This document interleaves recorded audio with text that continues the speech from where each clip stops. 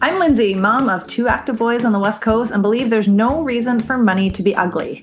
I love helping busy moms make it pretty without using cash envelopes or coupons. I'm Megan. Me and my husband, we have 4 kiddos, and I relate more to the dad role than the mom. And I'm an HGTV loving, oversharing finance nerd. Together, we host the Money Stuff with Moms podcast. We understand the hashtag mom life, but we also can appreciate the big picture adulting responsibilities like money. In this podcast, we invite you to be a part of our no fluff, fun conversations that will give you helpful on-the-go finance tips.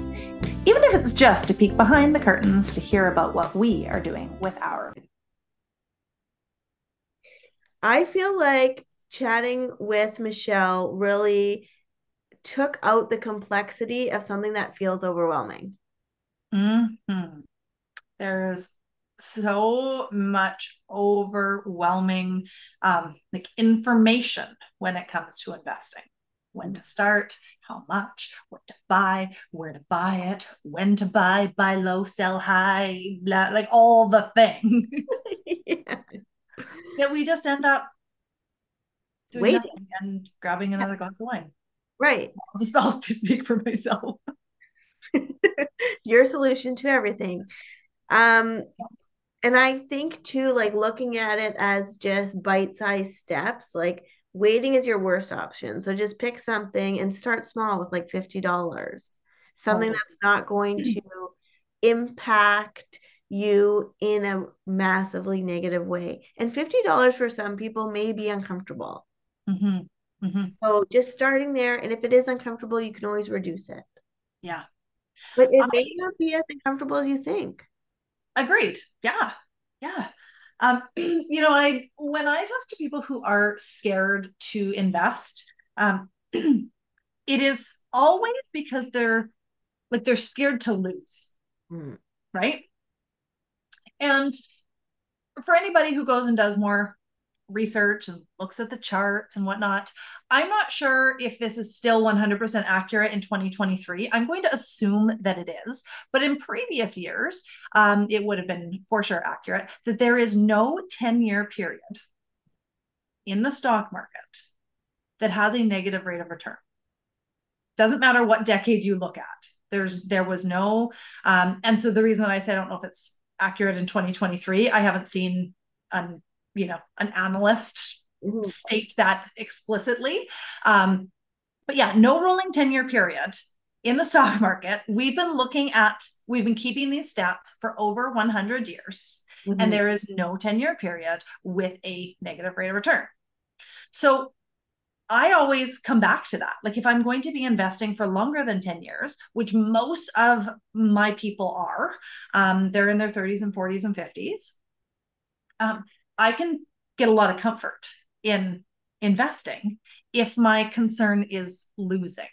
Now, of course, you can lose in a 10-year period by buying one single stock and that company goes belly up.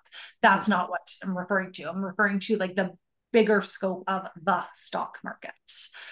And so I just always come back to that everything's going to be fine. History is going to repeat itself. When the market goes down, it does come back up.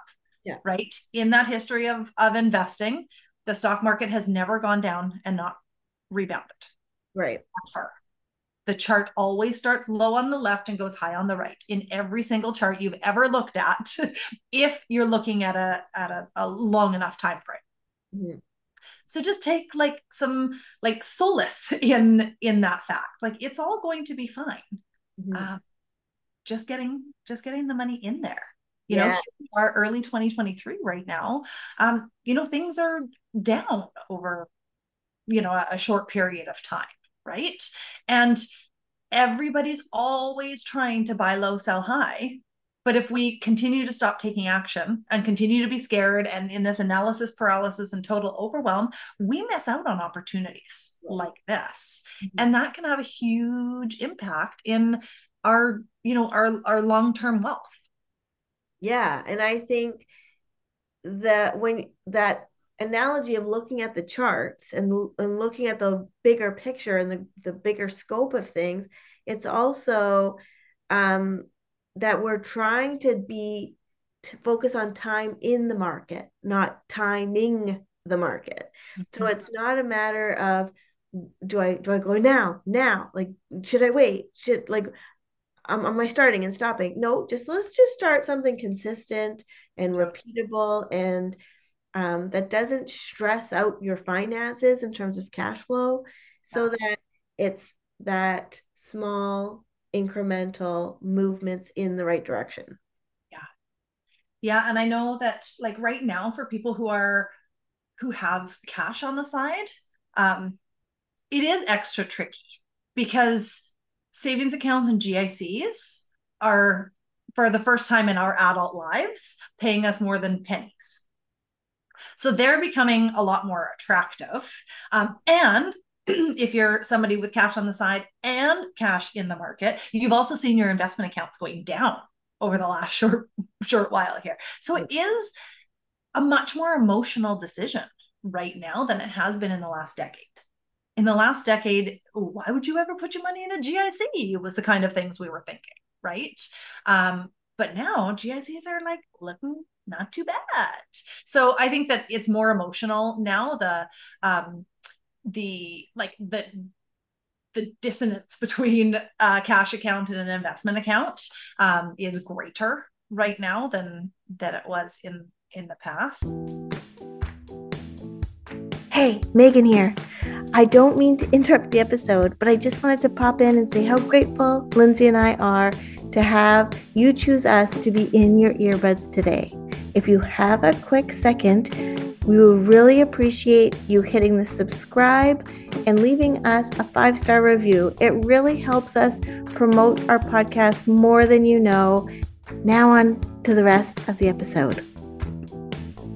But if that's how you're feeling, that you've got cash on the sidelines and you're scared to get it in because of the example that I've just given, then do what Michelle said and just open an account to put $50 in, put $100 in, put $500 in, put $1,000 in.